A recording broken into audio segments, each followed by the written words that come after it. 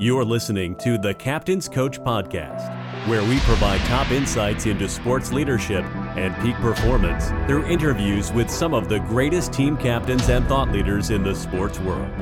Now, here is your host, performance coach, speaker, and author, Ben Smith.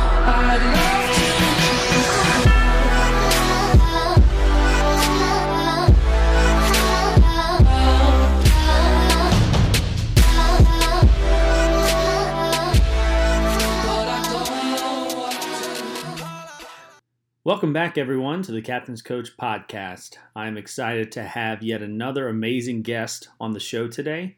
You are in for a treat. I came across Dr. Hollis's work while researching character development and the individuation process on YouTube, and I was immediately impressed with some of the work that he has done.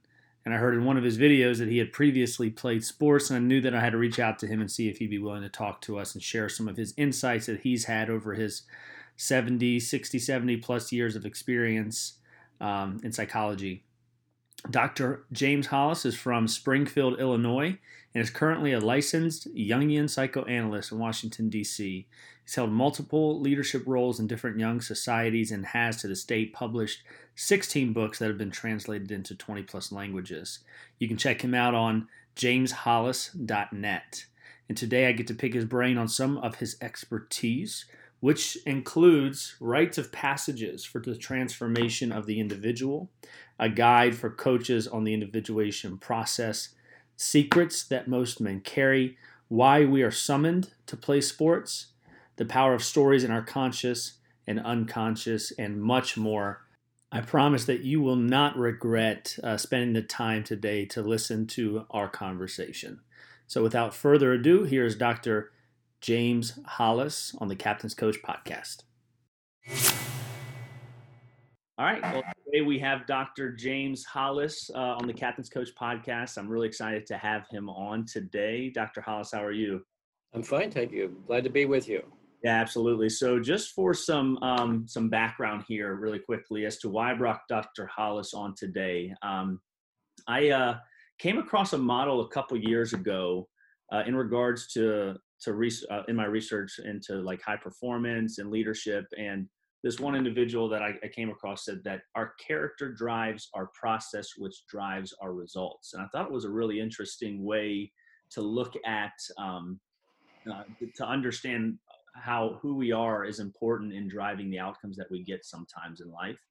And that's how it kind of started for me. And I started looking into the distinctions between what character is versus our identity versus personality and persona. And I started asking more questions, again, about what distinguishes that. And ultimately, the motivations behind how somebody gets certain character skills, such as being a hard worker.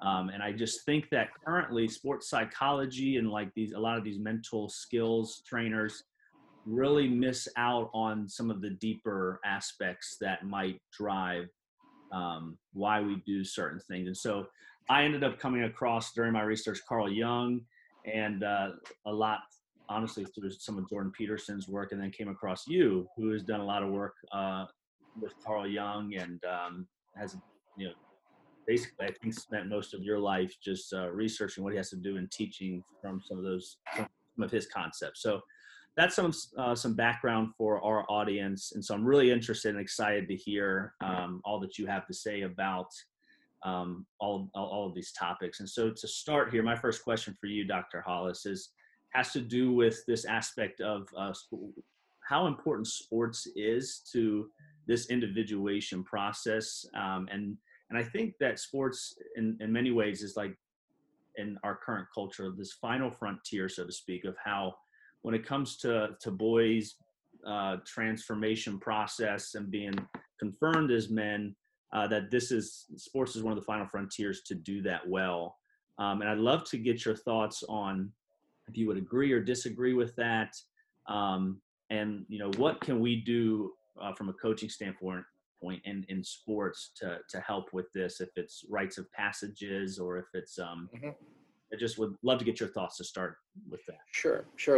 This is a very large subject, but let me sort of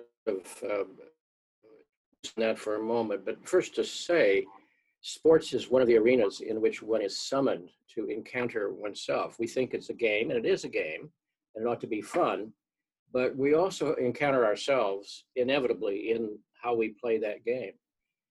It's a summons to accountability. It's a summons to discipline. It's a summons to excellence. It's a summons to dealing with fear. It's a summons to dealing with defeat. It's a summons to facing our limitations, because sooner or later they'll emerge. All of these have the potential for character building. All of these also can cause a person a certain degree of regression, where the person, in a sense, can't deal with that and sort of runs away from that. But if we work that through, we realize we are an enlarged person. And as we all know, it's the world of sports that helps prepare us for life struggles too, and disciplines and so forth. A couple of years ago, I had a knee replacement at the same time as a friend of mine, and he once played football for Southern Cal, and we were talking about how painful the recovery was, but he said, I noticed that I was able to get through it because of my athletic background. And I realized there's only one way through it, and that's through it. And that's discipline and toughening down there and pushing it through.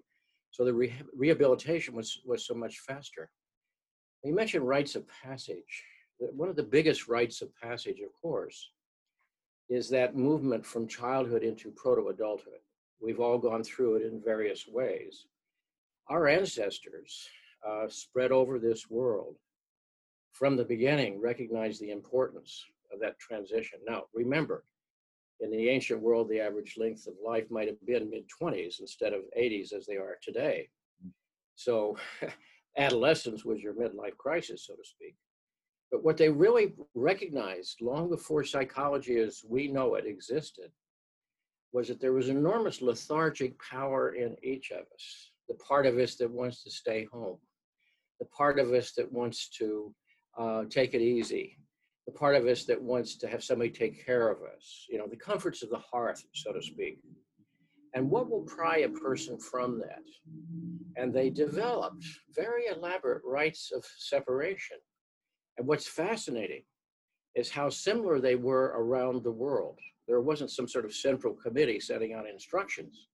So these were individual civilizations, tribes, if you will, struggling with how do we overcome that innate lethargy that is in the psyche of all of us. And when it prevails, we just don't grow up. We don't step into the tasks of daily life. So they recognize, first of all, there has to be a physical separation to take the youth away. And this was not an engraved invitation. Sometimes it was a ritual kidnapping. And there were typically 6 stages, sometimes in different orders with many variations within each of those stages. But let me just run through those quickly. The first was physical separation. You can't go home again. Your destiny is out there in the world. Secondly was a death ceremony of some kind. And the death ceremony had to do with what is dying is the previous stage of development, the naivete of the youth, the dependency of the youth. The third stage was typically some sort of ordeal where one would need to undergo some kind of ritual wounding of some kind, which we might look at as child cruelty by today's standards, but was representing for them essentially what you see in 1,000 locker rooms: no pain, no gain. If you want to step into an enlarged estate, into an enlarged state of being, full of its responsibilities, there has to be some payment. So it could be the breaking of a tooth, clipping of an ear, of a finger, scarification, so forth, circumcision, certainly. All of these in some way saying, life is quid pro quo. If you want something, you have to earn it. You have to pay for it in some way. The next stage was the instructional stage, where there were 3 kinds of teachings that went on. What you might call the archetypal field, namely, who is our tribe, as opposed to the one across the river? Who are our gods? What is life about? What is death? Where do we go when we die? These are the large cosmic questions that we continue to ask in our unconscious if we don't ask consciously, but they were seeking to address that consciously. Second, what teaching had to do with what it means to be an adult in our culture, the rights, duties, expectations, privileges, etc., of adult behavior. And thirdly, the specific tasks that one needs to learn: hunting, fishing, defense, whatever that might be. Fifth stage was typically, again, a kind of personal trial or ordeal that often meant going out into the desert on one's own, or into the jungle on one's own, maybe armed only with a hunting knife, and learning to survive. And, you know, not everybody came back, unfortunately. But again, the biggest enemy out there was fear, of course. And what the youth was needing to find was how he could manage and survive, even prevail, in the face of his fear. He would not be absent that fear, but he would learn in some way to cope with it and deal with it. And then the sixth phase was to return to the culture as an evolved person. One never went back to live with one's parents again. One might live in the same village, of course, but taking on adult responsibilities and so forth. Now, psychologically, that's profound, because you see in our culture, we have very little that is analogous to that. We hear about the helicopter parents, we hear about youth growing up and being in many ways still adolescent in their 20s. In fact, there are many aspects of American culture that are still adolescent: short attention span, easily diverted, chasing the nearest sensation, not wanting to be troubled by harshness and rigor and struggle and discipline and so forth. And two areas of our culture, of course, have offered an alternative. One is sports, and of course the other has been the military. Mm-hmm. And only a certain portion of our youth go into either one of them. But for those who do, there's something that they have to face within themselves. And that's where the issue of character comes. Just one last word before I'll stop for a moment. It's great. Character originally meant markings on a slate from the ancient Greek. And the assumption being that the gods had sort of put it there. And as if it's innate and inborn, and to some degree, I think it is. We often can see that in a child and meet them many years later and realize it's the same person in some way. But it's also something you build and you add to. On the other hand, you know, there's that old saying, athletics builds character. Well, not necessarily. It reveals character. So character, I think, has to do with the willingness and the capacity to face what one has to face within oneself. And there's nothing like running those wind sprints when you're ready to throw up. There's nothing about doing the extra round of weights. There's nothing easy about getting hit and getting up. When I was writing a book on men a few years ago, I remembered my college football coach. I couldn't help but think about him. And I did some research. It wasn't so hard with the internet. And I found he was still living at that time in Indianapolis. So I wrote to him.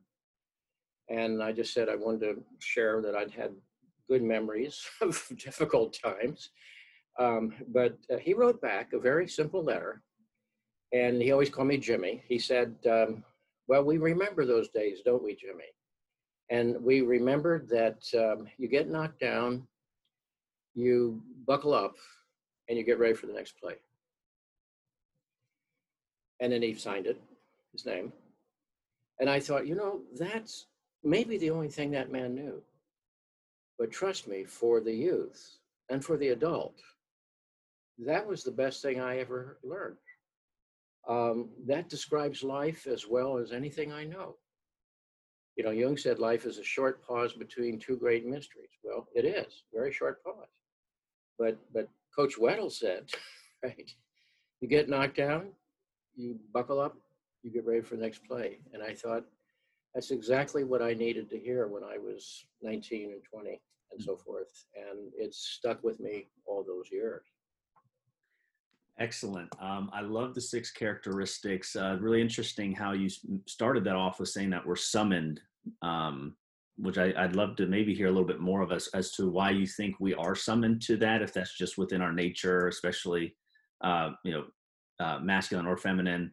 And then also, if you could speak to that, and then also maybe some more specifics, if you could, in regards to those 6 characteristics, in particular, what coaches might be able to do today to make some like actual traditions and rituals, even like today, we're not going to be clipping off anybody's ears or fingers, right? I'd love to know your thoughts on maybe some more specifics as to how we can transform what used to occur and what might have been highly successful in a way of allowing for that transformation to take place in today's sports world. Sure. Let me just offer one more anecdote and then try to get into that. I mentioned it also in the book. Many years ago, when we were living in New Jersey, we happened to live across the street from a high school athletic field. And my wife and I got up one morning, Labor Day morning, to walk our dog. And it was a day when the climate was starting to change, and there was a kind of mist across the field. So we couldn't see the field, but we could hear the cadence of the calisthenics going on for the football team. And they were probably nearing their first game for the season. And my wife said, with a kind heart, it's a shame those coaches have them out there on a holiday. They should be home resting enjoying their families. And I said, no, they want to be out there. They have to be out there. And she said, why? I said, first of all, they're looking for their brothers out there. Secondly, they're looking for their father out there. And thirdly, they're looking to get hurt out there. And she looked at me like, what planet are you from? But I think you know what I mean. Yeah. One of the needs for every boy is a sense of camaraderie, not just, in the usual sense of gangs, which often bind themselves in a kind of rite of passage.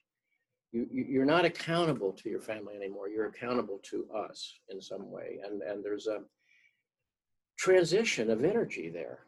And we all recall, who had sports history, that probably the best part of it was not the game, it was the camaraderie we had with our buddies in the locker room.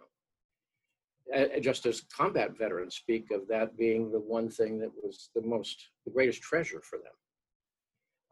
But secondly, the tremendous need for the good father, the wise father. Because I said they're looking for their fathers out there. It's not that they may not have a father. Of course, many young men don't these days, which is another matter we can talk about. But they're looking for a mentor. What is a mentor? Mentor is a person who helps you move from here to there. How do you know you can get across there? Well, someone's standing there and says, you can do it. I'm here to help you do that. Here's some things that will help you do that. Now let's do that. And that's extremely important. And one of the greatest losses in our culture is the presence of wise elders who can help mentor people. And it's also true, and this is another footnote here, I'm sticking a personal opinion.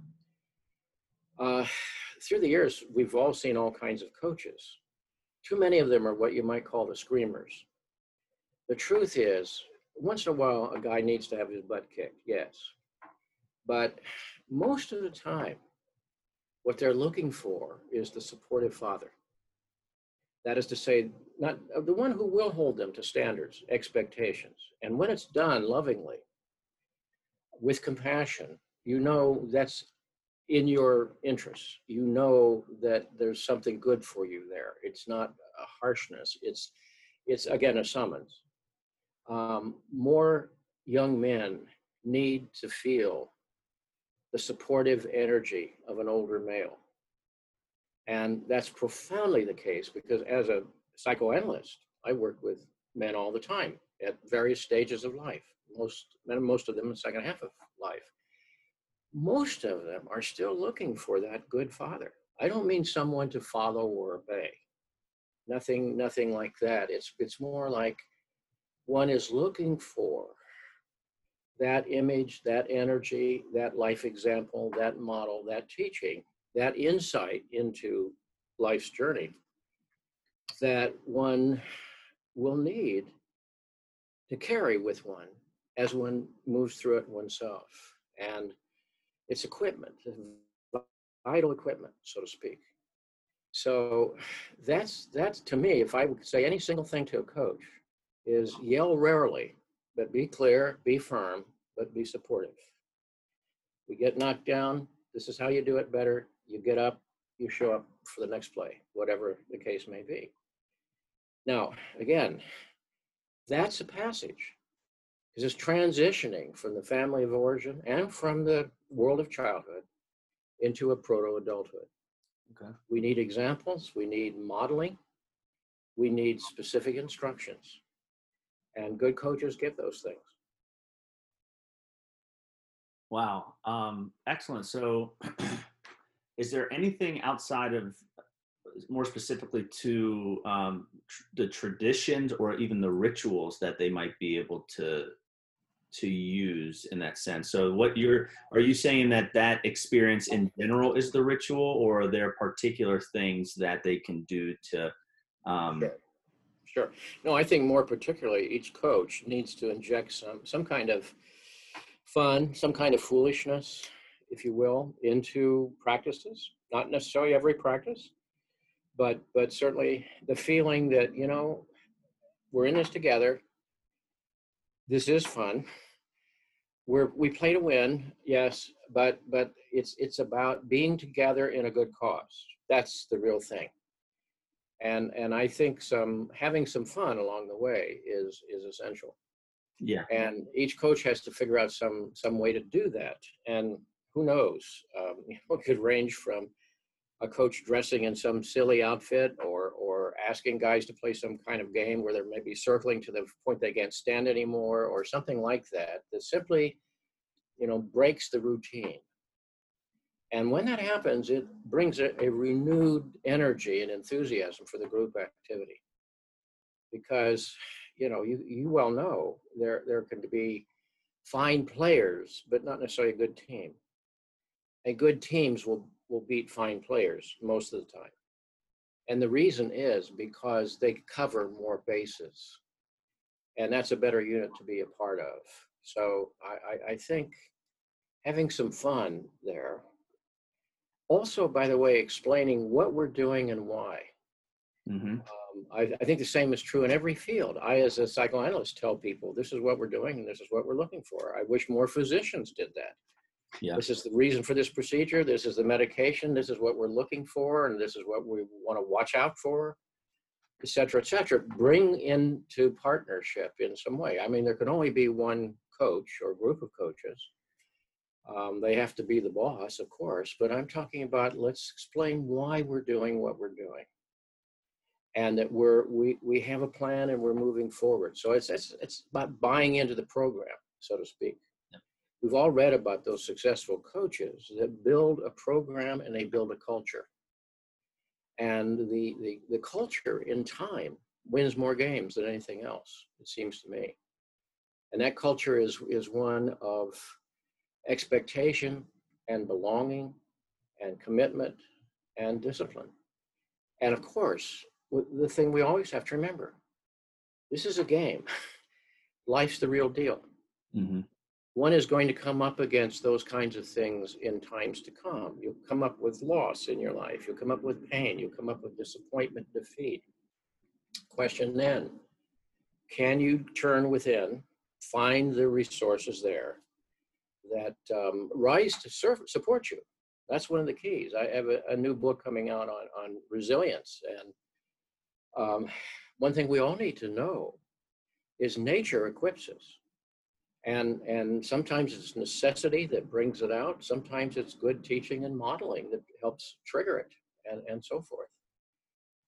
Last night, by coincidence, sheer coincidence, I had a very nice exchange with my granddaughter in Texas. And she was talking about some of her struggles and so forth. And I think she sort of implied, well, I don't necessarily have all the skills and things of that sort that you do. And I simply wrote back, I said, I never considered myself above average in any way. What I had to do as a young person was decide, is this important to me? If it's really important, then I need to commit to it. And then I have to work hard enough to get to it. It's very simple.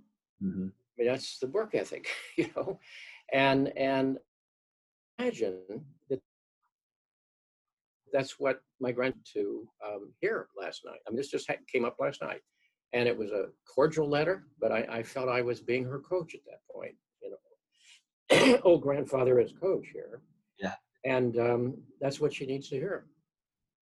Yeah, absolutely. I'm glad you mentioned this idea of, why we do what we do. I just had a webinar on Tuesday where I talked about this, because a lot of times coaches get really tactical and they just can be very short-sighted and are looking to perform. And I think it's important to ask the question at a larger level is what's the purpose of sport? Why am I here? And what can I, and why is it important that, these athletes learn specific skills, or why does it matter if they win at all? Because trophies at the end of the day turn to dust. And that's a question for them to ask. So I'm on board there. I'd love to move to another question here about one of our tenets for leadership. One of the 6 tenets is that self-expression is the essence of leadership. It comes from Warren Bennis that I really liked.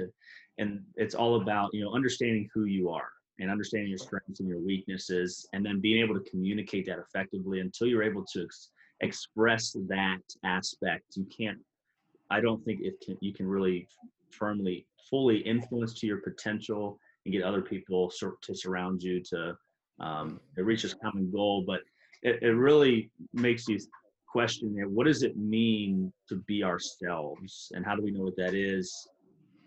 And then how do we balance this need for growth, that we have the spiritual need for growth, and the obvious change that comes with growth? Is there anything there you can speak to? Well, Ben, you have the talent for asking about 6 great questions, all those one each time, so it's hard to know which one to respond to, but I'll start with the last one. There is within our nature that which seeks to grow, which seeks to become.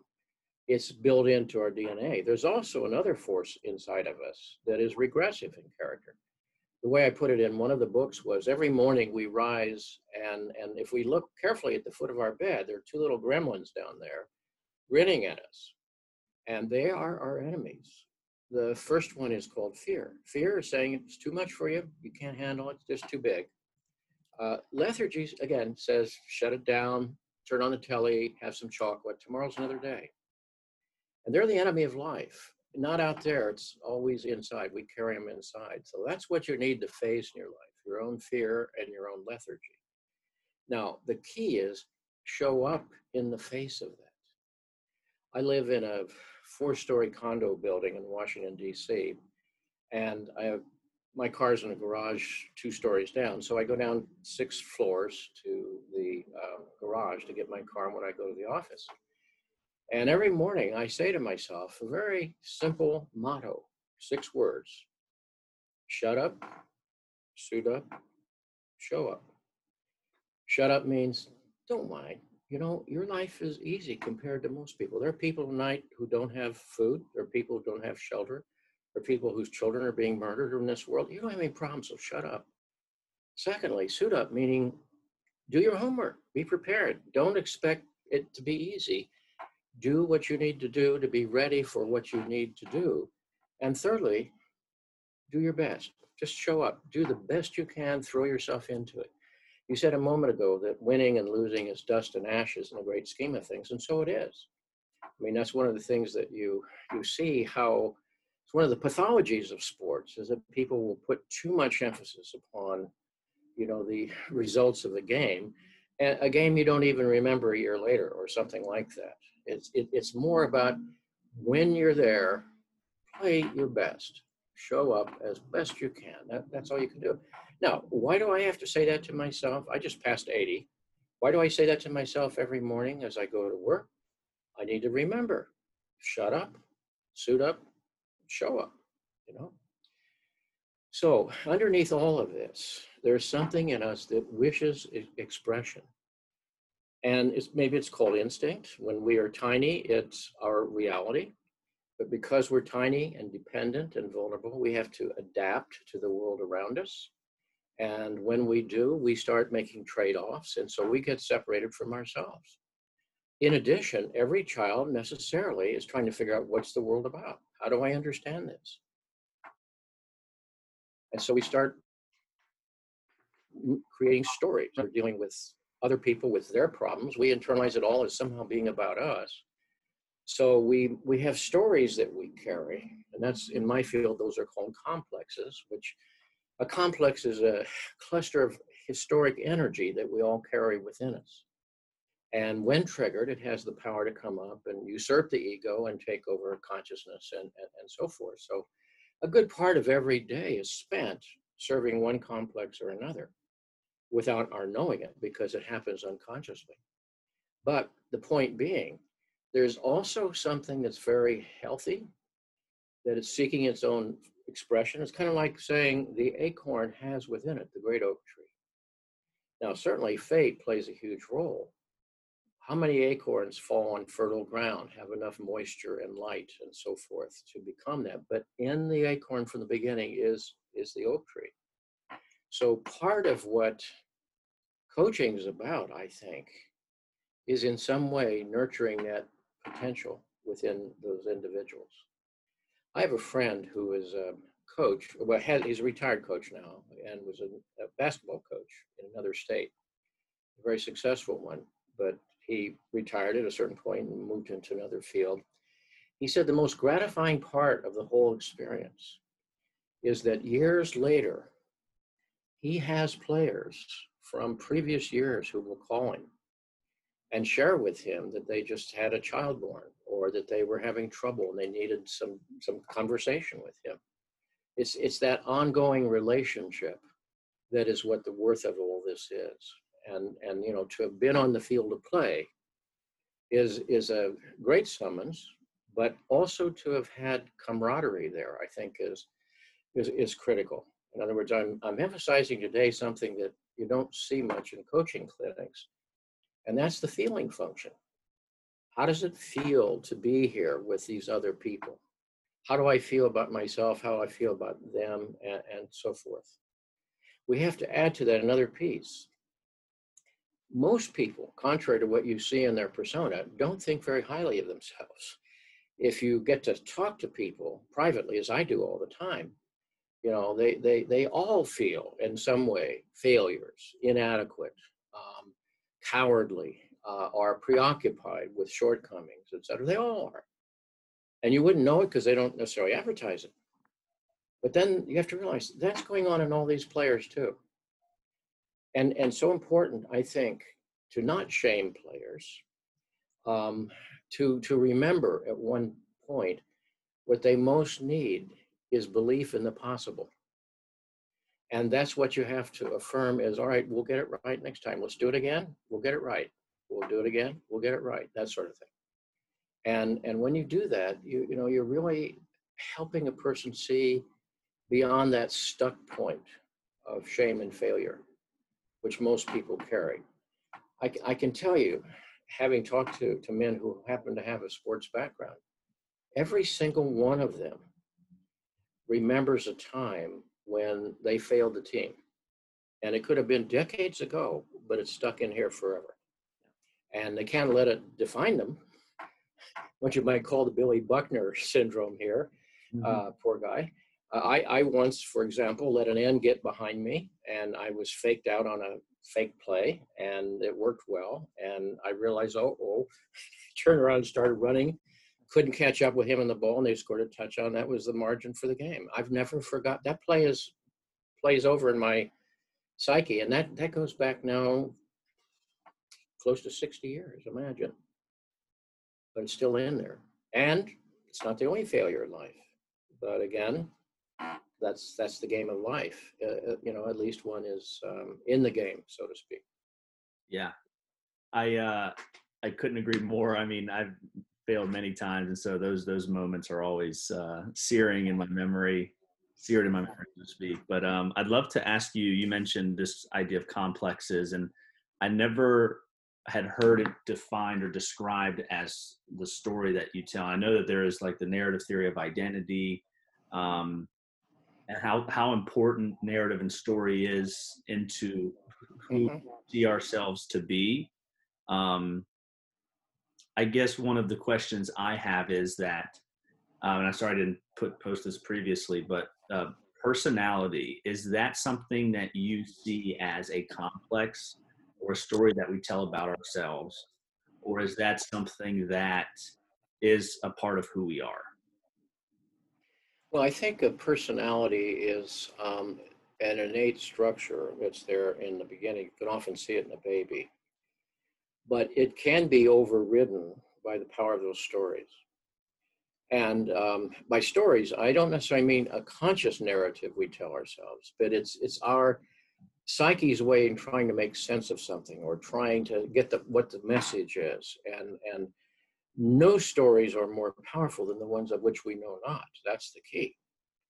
Now, some of them are coming from family of origin, from our time and place in history.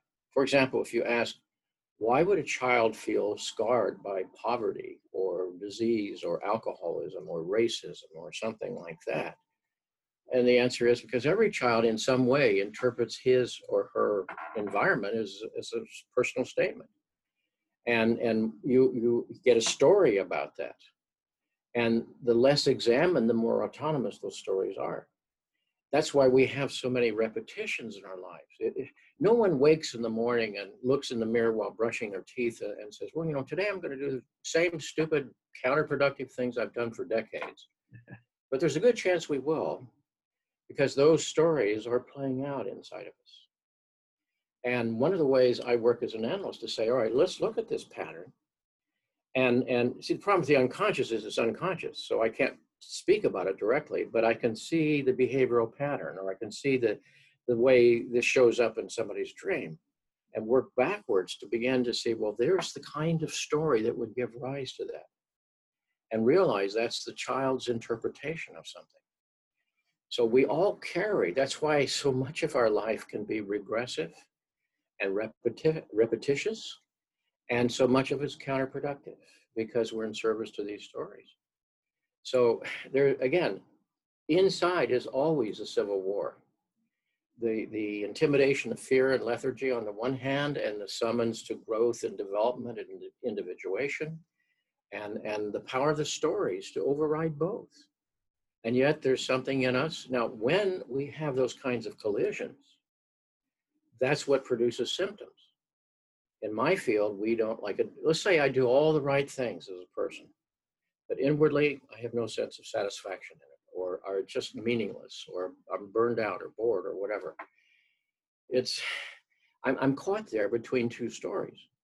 Here's the story I've received, which tells me this is what I'm supposed to do with my life.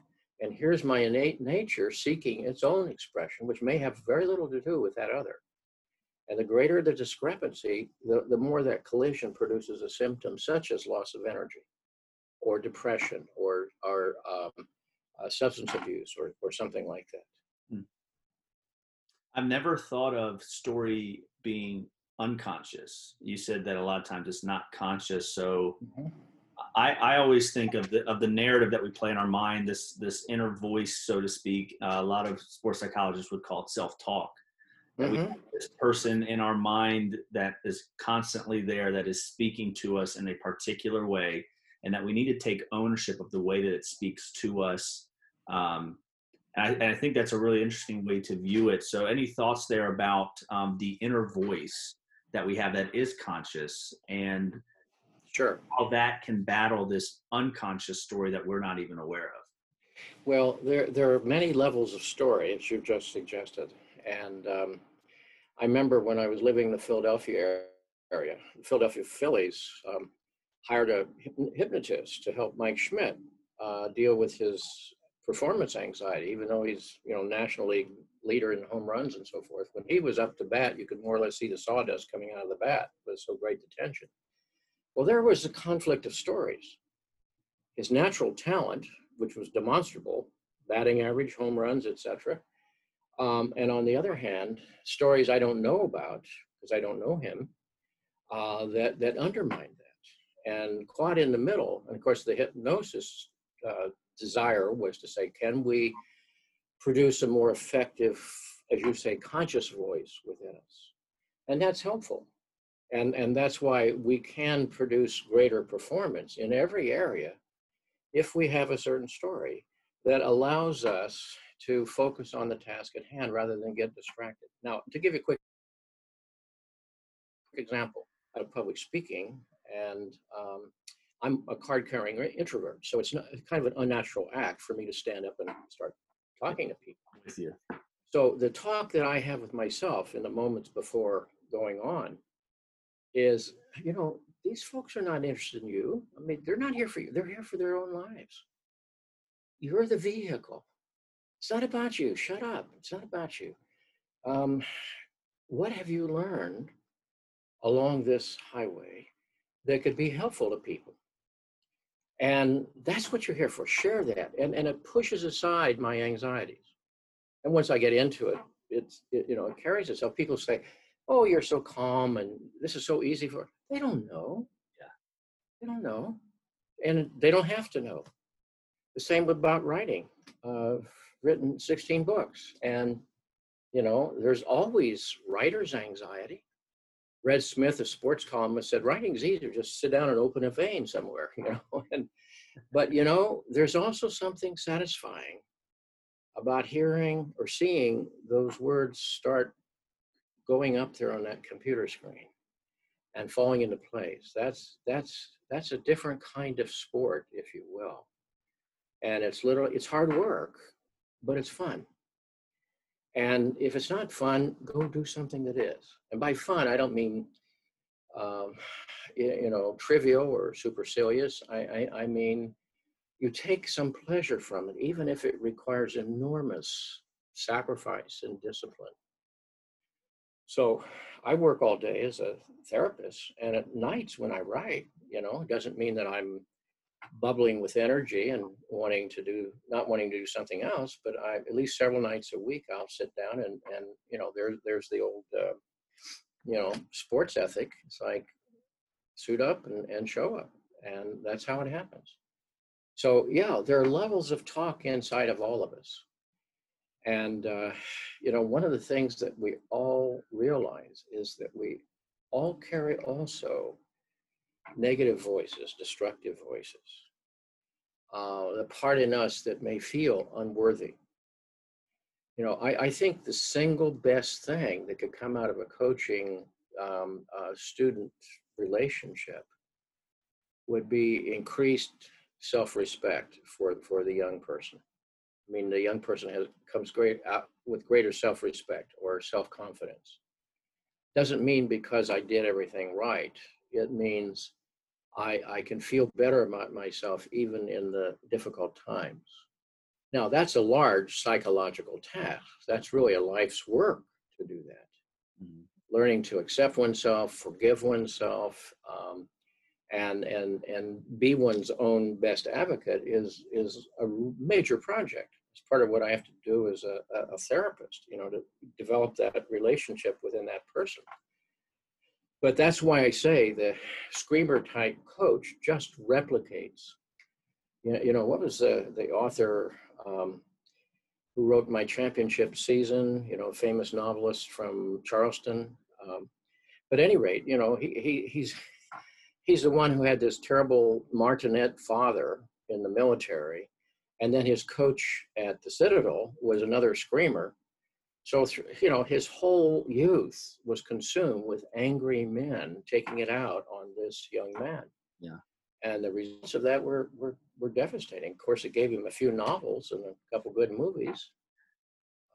But, at what a psychic price. And I think that book, My Championship Season, I'm embarrassed I can't think of the man's name at this moment, is an excellent example of the inner life of the athlete. Here's a guy struggling, beating his tail off to maximize. He becomes a starting guard for the Citadel, trying to please his father, trying to please the coach, failing at both.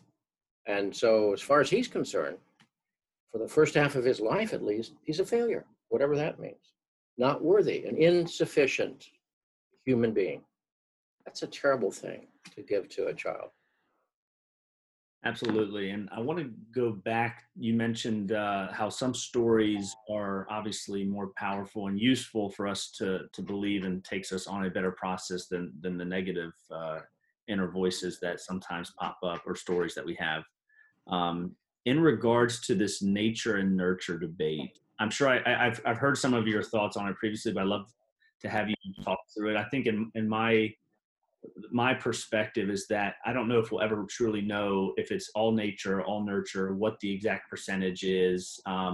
And so if we don't know, then it makes more sense in my perspective, to view more heavy, or to be more heavy on the nurture side, because that story allows us some potential to go through the process, or to have certain behaviors that do allow for us to grow and develop and have a growth mindset, so to speak. And in the webinar I did recently, I asked that question about what they thought, these coaches, if it was nature, like if nature leaders are born or if they're made. And a lot of them said that, they're born that way. And I thought it was an interesting, I had not really come across that, because most people I speak to really do have a growth mindset and think that nurture plays a large role. So all that to say, any insights there in regards to this nature nurture debate? And well, you're right, Ben. We'll never know the exact proportion.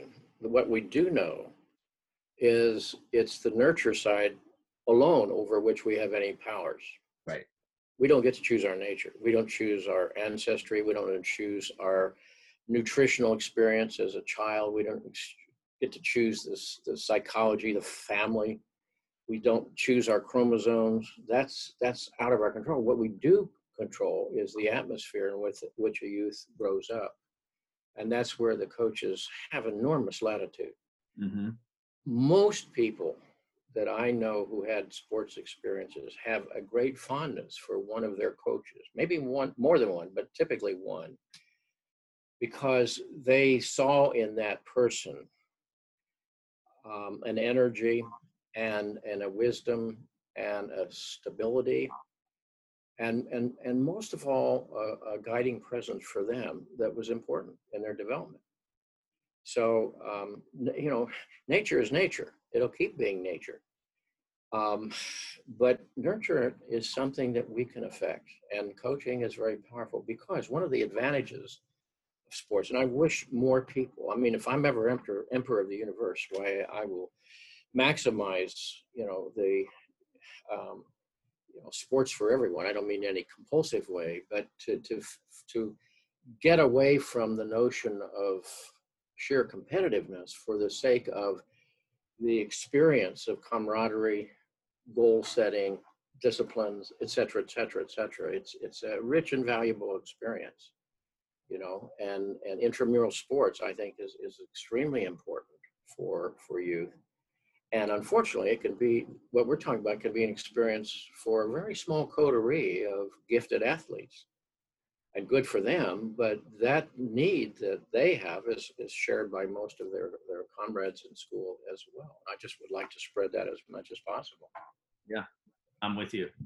I think sports it's the perfect incubator for individuation or development. I think it has a lot of everything that we need to do that well. If we can take our egos to the side and be humble in our approaches to it. I'd love to, you mentioned at the beginning of this actually that fear and lethargy are two, not primary motivators, but two enemies of our development. Thank you. Perfect. Two enemies of our development. In regards to manhood, you had put together 8 secrets that all men hold. Mm-hmm. Said that one of the secrets is that men are driven by fear. Mm-hmm. Sure. In more detail, and how did you come to that conclusion? Well, first of all, fear itself is not pathological. Fear is tied to our survival. It's an instinct that is built in which preserves the species. When people have had certain disturbances in their brains where they feel no fear, they'll walk up to a dangerous animal or in front of a car. So fear is protective. The question always is the pragmatic question: what does fear make you do with your life? What does it keep you from doing with your life? That's the key. And that's where we have some responsibility, some accountability. What is it making me do? What is it keeping me from doing with my life? Now, from childhood on, as you know, boys get enlisted into this culture that says if you show that, you are less than your comrades. This will make you laugh, but when I was a child, the worst thing you could call another boy was a jelly. You know, call somebody a jelly. I mean, it's pretty mild by today's standards, but you know, to call somebody was a jelly was about the worst thing you could say about them. And we all called each other jellies, I think. So the key was, all right, if you're hurt, try not to cry. If you're sad or disappointed, don't show it. And men get enlisted in a conspiracy. And the word conspire means to whisper together. It's like we get whispering together that we're just going to act like we have no fear, okay? Which is just stupid. But it's what men do. And we ridicule that when we see it in that's why the adolescent culture can be so cruel to people who show their emotions or to girls or something like that. You know, it's like you don't want to go there because you're afraid it's going to undo that very shaky hold on manhood that you have yourself, you see. So that's all a fear about being afraid. And that's the greatest, it's a cancer within the soul of men, the fear of being afraid. So they have to show up in these overcompensated ways, which leads to bullying, for example, or for scapegoating of people, or arrogance, or something like that. We see it all the time in our culture. And wheresoever you see that, you know the dirty little secret is, well, inside they're really frightened and just can't handle it, you see. The person of insight and courage can face that and ask, as I said, the pragmatic question, what does it make me do? What does it keep me from doing? So fear is not the problem. Fear is in a sense, the arena in which we live our lives. You're not fearful, you're probably not conscious at some level. The question is, can you still address the task in the face of that? Now, when a fastball's coming at you at 90 miles an hour, or there's a high punt you have to catch, or something like that, it's very hard if you're having other thoughts at the time. And that's what often happens in terms of that inner talk that you were referencing there. I think one of the keys in sports is almost Zen-like, is the capacity to crowd out these other interfering thoughts, including crowds and so forth. My grandson in Texas is number one in their golf team of his university, and you know, I'm very much admiring his apparent capacity to crowd out self-doubt and so forth and zero in on something. But that's not denying fear. That's just not allowing it to take center stage, allowing it to take over. We should never be ashamed of fear, because only a psychotic or deluded person is fearless. And as Hemingway said, you know, courage is not the absence of fear, it's showing up and doing what you need to do in the face of it. And that's the whole point. I was just writing that down, actually, and I heard it spoken to differently that I thought was interesting. And it said that fear is not the absence of fear, but something that is, or courage is not the absence of fear, but something that is more important, or seeing something is more important than fear. And I thought that was a really interesting take on that I hadn't heard previously. And I want to go back really quick, because I want to make sure I have clarity on this. You said that our primary fear, what is our primary fear that drives us? Is it just in our masculinity that is the primary fear, or not being not completely understand that? I didn't fully understand that. Well, I guess the primary fear is always annihilation, because, you know, life is lethal. So you do have to pay attention to that. Life is difficult and then you die, as they say. I'm just saying that one of the fears that is endemic to our gender is the fear of fear. Okay. And the fear that showing it will unman you, so to speak, or dissemble. I'll give you an example. I once had a client come in, a man who more or less had a gun at his head. His wife said, basically, if you don't start therapy, I'm out of here. So I was very reluctant, and of course that was not a good prognosis. But when he walked in, he saw a box of tissue there, and he just kind of sniffed at it. I knew what he was saying to me, but I ignored it deliberately. And he thought I hadn't seen him, so he kind of sniffed it. I said, what's up? And he says, I won't need that. I said, oh, really? And he said, no, that's for women. And I thought, how sad. Here's a big macho type guy who is afraid of a box of tissue. So afraid, he has to say, there's my enemy, and I'm going to keep that at bay. And you could realize, you see, I'm not judging him. I'm speaking sympathetically. This is a man owned by his fears, and the biggest fear is being fearful or being emotionally present to what has already happened within him. We don't choose our feelings. Feelings happen autonomously. They are qualitative analyses of how our life is going as seen by the psyche, not by our ego. Wow. So it's already happened. Now the question is, how accountable am I to that? And what does it make me do? What does it keep me from doing? Really good. So my next follow-on question then is, I have a son, 2 sons now, actually. My firstborn's, his name means courageous and wise warrior. And one of the things that we speak over him is this aspect of courage. Mm-hmm. And what would you say is, should I do, or should coaches do in general, to help these young men be more courageous? Well, that's a very good question.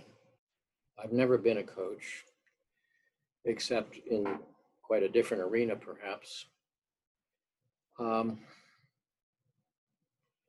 I think if I were a coach, and I don't want to overdo this, I think at some point I would talk with them about what it is we're doing here together as a team, what it is we're doing as men.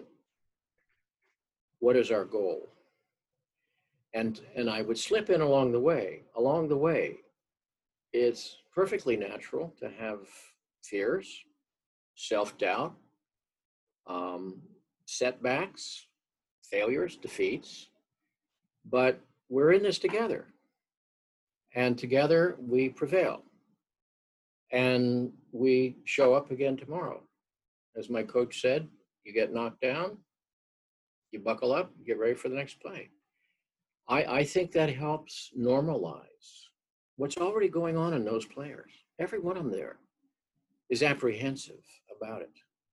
I remember specifically being afraid to play football because I wasn't a big guy. And I overcompensated in some ways when I played football. So it's like, if you don't want to get beat up by big guys, don't go play football, shows how bright I was. But I also knew enough, even as a 17-year-old, this is about trying to deal with my fear. And, I can remember in college, Saturday mornings, I would have these enormous stomach aches, sheer anxiety. By 5 o'clock in the afternoon, the stomach ache was gone. Even I at that point understood what that was about. It was simply massive amount of anxiety. And yet I showed up every week and enjoyed showing up every week. Glad I did. Mm-hmm. One of the tests of all this is, this may cost you, but after it's done, would you say, this was worth my doing? And that's a key. Sometimes you don't know until you've gone through that experience. But sometimes you just have to go through it and find out.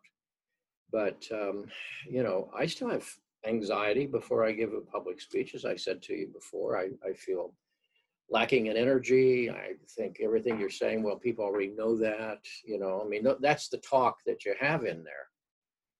That's no different than saying this guy's fastball is not something you can handle, right? And but you still show up.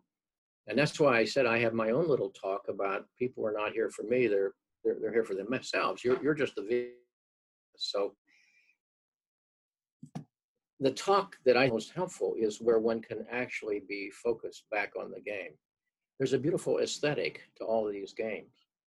One of the things I was learning to do in that brief phase of my life was I was a defensive halfback in football. So watching the play unfold, all in milliseconds, of course, and seeing the beauty of that. Today, when I watch a game on television, that's what I always watch. I'm not watching the quarterback. I'm watching whether the guards are pulling or blocking. I'm watching the ends, and I'm imagining myself as a cornerback or a deep back. And the aesthetics of that. It's kind of, as you know, a ballet. And when you do that, you're immersed in the game. The talk, the self-doubt, the anxieties disappear.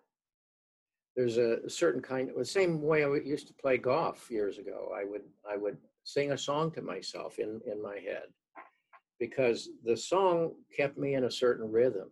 I was trying to become no-minded, so to speak, because to preoccupy about, let's say, the 40 different stages to the perfect golf swing is going to make the worst swing in the world. So I found the best sports was when I could become no-minded and be wholly present to that moment. You see, and I think there are stories that we can all develop individually that help us do that. At the end of the day, I'd like for every athlete to say, you know, I got hurt or I failed here or there or got disappointed, but it was also fun and it was worth doing.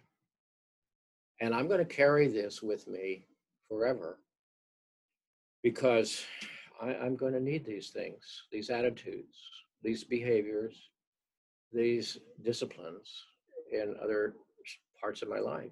And that's where sport takes its proper place. It's in the context of a larger life. Excellent. We have, I want to be respectful of your time. We have 5 more minutes. I could talk to you for hours, I'm sure, and I have plenty of other questions. So I'd like to just kind of finish up here with you, if that's okay with you.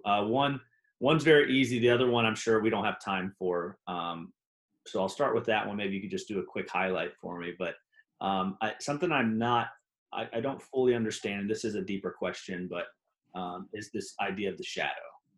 And its integration into us, if we're supposed to integrate what that is. If you would be willing to just take a minute. Well, very briefly, it's a complex subject, but basically the shadow was Jung's concept of those aspects of our personality that we don't find acceptable from a conscious ego standpoint. We don't like to think of ourselves as dishonest or greedy or vain. But then on the other hand, why would I be exempt from the human project? I'm not. I'm a human being. I carry the whole range of human motives, agendas, and so forth that have been documented since the beginning of recorded human history.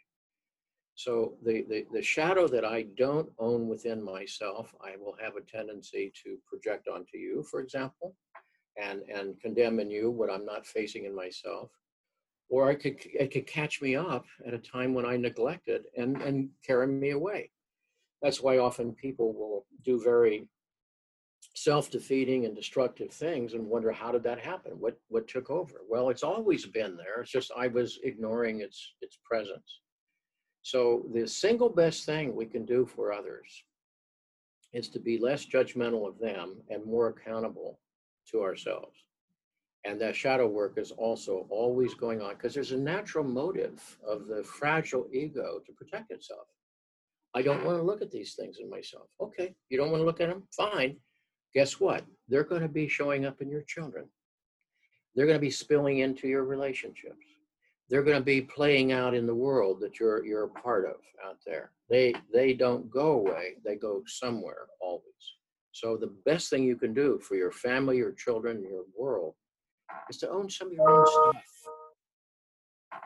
Really good. the last thing I'd like to do is I'm gonna give some quotes, some ones I really like that was either ones you said or ones that were straight from Carl Jung. And if you could just pick one of these that I'm about to list off, and maybe just say something to it, that whatever your favorite one might be, maybe that's a better way to do it. So Okay.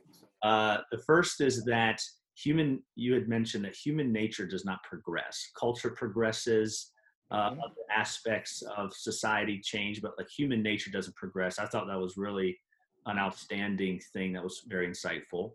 I had heard you say that we don't solve our problems, we just outgrow them. We are all recovering children. What is not addressed inside tends to spill into life around me. The past isn't dead, it's not even the past. The stories and experiences and scripts early on are still present. We're either servicing them or running from them. And then the final one that I was initially going to start with was the one from Carl Jung that says that until we make the unconscious conscious, it will drive us, and we call it fate, I think is. So all of those I thought really interesting. What might be your favorite amongst all those? Well, they're all interesting because they're all like our children. We love them all, so to speak. I think I'll just pick out one. It's really Jung's idea that I was reflecting there, where he said, you don't solve problems, but you can't outgrow them. In other words, everything that's ever happened to us and all the stories that we've accumulated inside of ourselves are with us always, because we're creatures of history. You may not be aware of it, but it's present in you and potentially, when triggered, playing a role in your decisions, your life patterns, and so forth. However, places where we get stuck earlier on in our development can be overcome. And it's like the real issues, pseudo issues are solvable. Life's real issues, like the balance between my obligation to others and my obligation to myself, or how do I show up in the face of my fears and limitations? Those are ongoing, perennial problems. We don't solve them, but we can outgrow them. In other words, have a frame of reference that is larger than that conflict of opposites that would block us. You said before that, courage is about having some value larger than your fear. And that's exactly right. That's why people will die for a large cause and suffer grievous harm.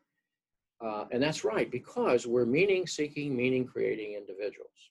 And we suffer deeply from the disconnect of meaning. And, happiness is not the goal of life. That's a transient experience that happens to us from time to time. Meaning is the goal. If what you're doing is meaningful for you, something inside will respond to it. It will resonate. If it's not meaningful, in time, you can keep willing yourself to it, but that's what leads to burnout, depression, self-medication, et cetera, et cetera. So that's why, in a sense, the issues of life all have to do with an ongoing dialogue between the ego me and the world out there, and the ego me and the world in here.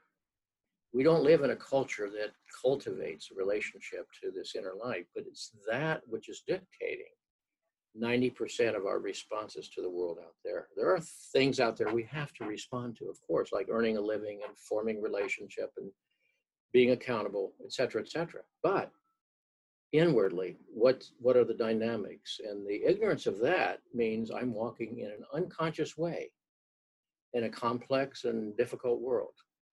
And that's not something solved once. It's a lifetime project. What is it I don't know about myself? What are the motives playing out here? Why this pattern? Why, if I do the right things, does it not feel right inside? What do I wake at 3 a.m. reflecting upon? What is it that I know I need to do, but for reasons I don't know, I don't do, I don't mobilize to do? Those are the ongoing questions. And one of the things I try to do as a writer and as a therapist is to make those questions consciously, because they're going on unconsciously all the time anyhow. Unconscious, then there's a greater opportunity for moving forward, taking greater ownership of one's life.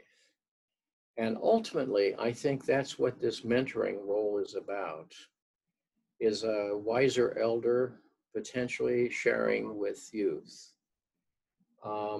Through work together, discipline, sacrifice, fun, we're taking greater ownership of our life. It's a game, but it's a preparation for the larger game that we call our lives. Mm-hmm.